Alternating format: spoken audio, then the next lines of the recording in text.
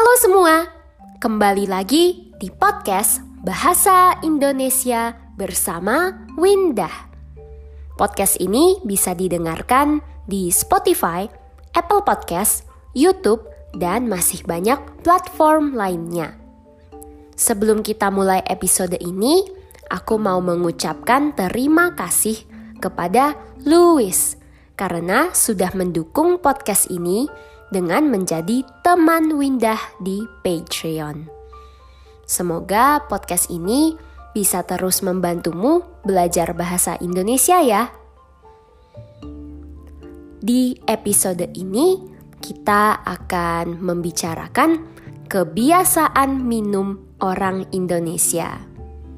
Sebenarnya topik ini terinspirasi dari sebuah podcast belajar bahasa Mandarin yang sering aku dengarkan. Mungkin kalau ada pendengar yang juga sedang belajar bahasa Mandarin, bisa coba dengarkan podcast ini ya. Speak Chinese with Tapeng. Nah, kalau di beberapa episode sebelumnya, aku sudah pernah membahas kebiasaan makan orang Indonesia.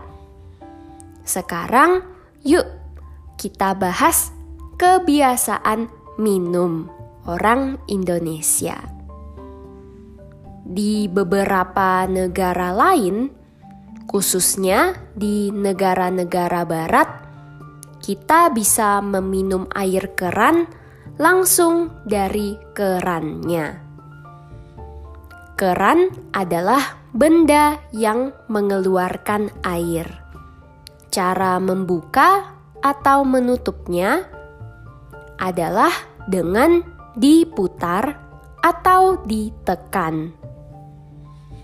Tapi kalau pendengar ada yang sudah tinggal di Indonesia atau berencana untuk datang, jangan pernah coba langsung minum air keran ya.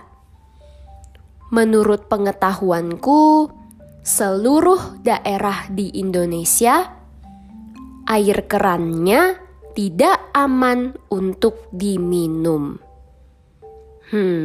Mungkin saja aku salah sih. Kalau ada yang tahu, jangan sungkan beritahu apa yang benar ya. Kalau kita minum air keran secara langsung di Indonesia, maka kita mungkin bisa sakit perut. Karena air yang diminum adalah air yang tidak bersih. Biasanya, kalau mau minum air keran, harus dimasak terlebih dahulu sampai mendidih. Sampai 100 derajat Celcius.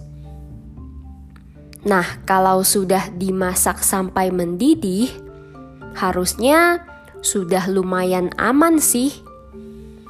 Tapi banyak orang Indonesia tidak pernah minum air keran yang hanya dimasak karena masih bau besi atau bau logam. Lalu, bagaimana jalan keluarnya? Cara pertama adalah beli air minum atau air mineral atau air putih dalam kemasan. Air minum, air mineral, dan air putih artinya sama. Biasanya kemasannya dalam bentuk galon. Untuk di rumah, kalau yang menggunakan lebih dari satu orang, bisa juga dalam bentuk botol yang lebih praktis dibawa kemana-mana ketika berpergian.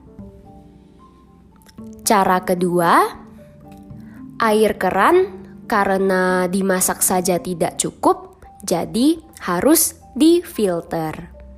Ada juga orang yang punya filter air minum sendiri di rumah. Jadi sebelum diminum, air keran harus difilter terlebih dahulu.